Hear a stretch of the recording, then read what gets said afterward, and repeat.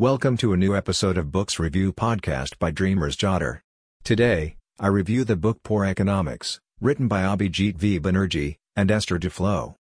When I was a kid, I used to hear news readers in the TV repeating the term microfinance over and over, and how it is going to reduce poverty.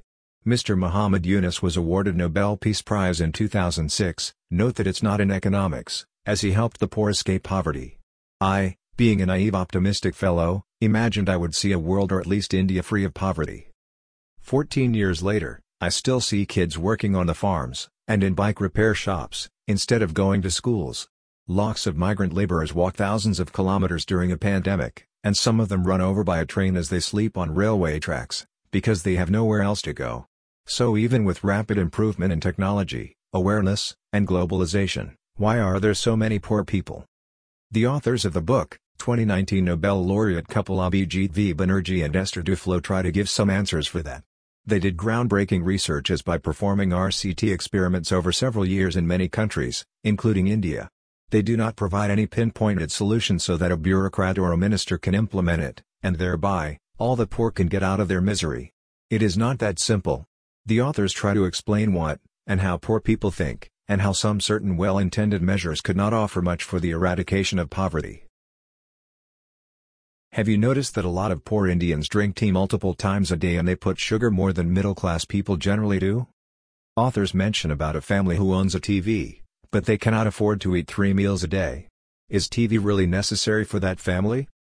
Did you notice that a lot of daily laborers drink alcohol almost every day, although they could have saved that money and send their kids to a private school instead of a public one?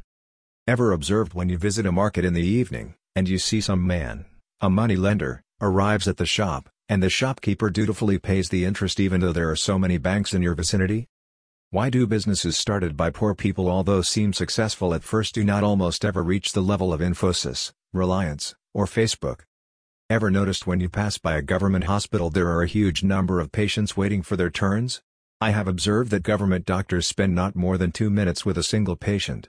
They will ask you what your problem is and prescribe medicines in less than 2 minutes. You might find answers for all these questions in the book. They also try to argue some theories by other economists, such as supply versus demand in education. To explain, some economists argue that there is no need to open a very large number of new schools in rural areas and supply free education. These economists believe that poor do not see it as an investment, which gives profitable returns in the future. But, most other decision-making bodies see school education as a necessity for everyone, and the poor remain poor as they don't have access to a school in their neighborhood.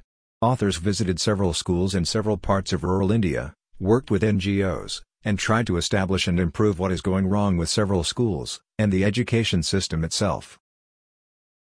The answer to the question of why microfinance did not change the complete state of poverty altogether, as many of us have expected, is discussed by the authors and is quite interesting. Banerjee and his team traveled with Ms. Padmaja Reddy, founder of Spandana, probably the first microfinance company in India, whose native town is the place where I grew up in Andhra Pradesh. Banerjee also criticizes some theories put forth by authors like James A. Robinson and Darren Acemoglu in their book, Why Nations Fail, where they argue that countries are destined to be poor because of their political and economic history. This history sometimes spans hundreds of years into the past. The authors argue that this is not always the case, and provide an optimistic view that even small changes in how we implement programs can also radically change the outcome. The book offers very informative and fascinating lessons, whether you are an economics major holder or a casual reader.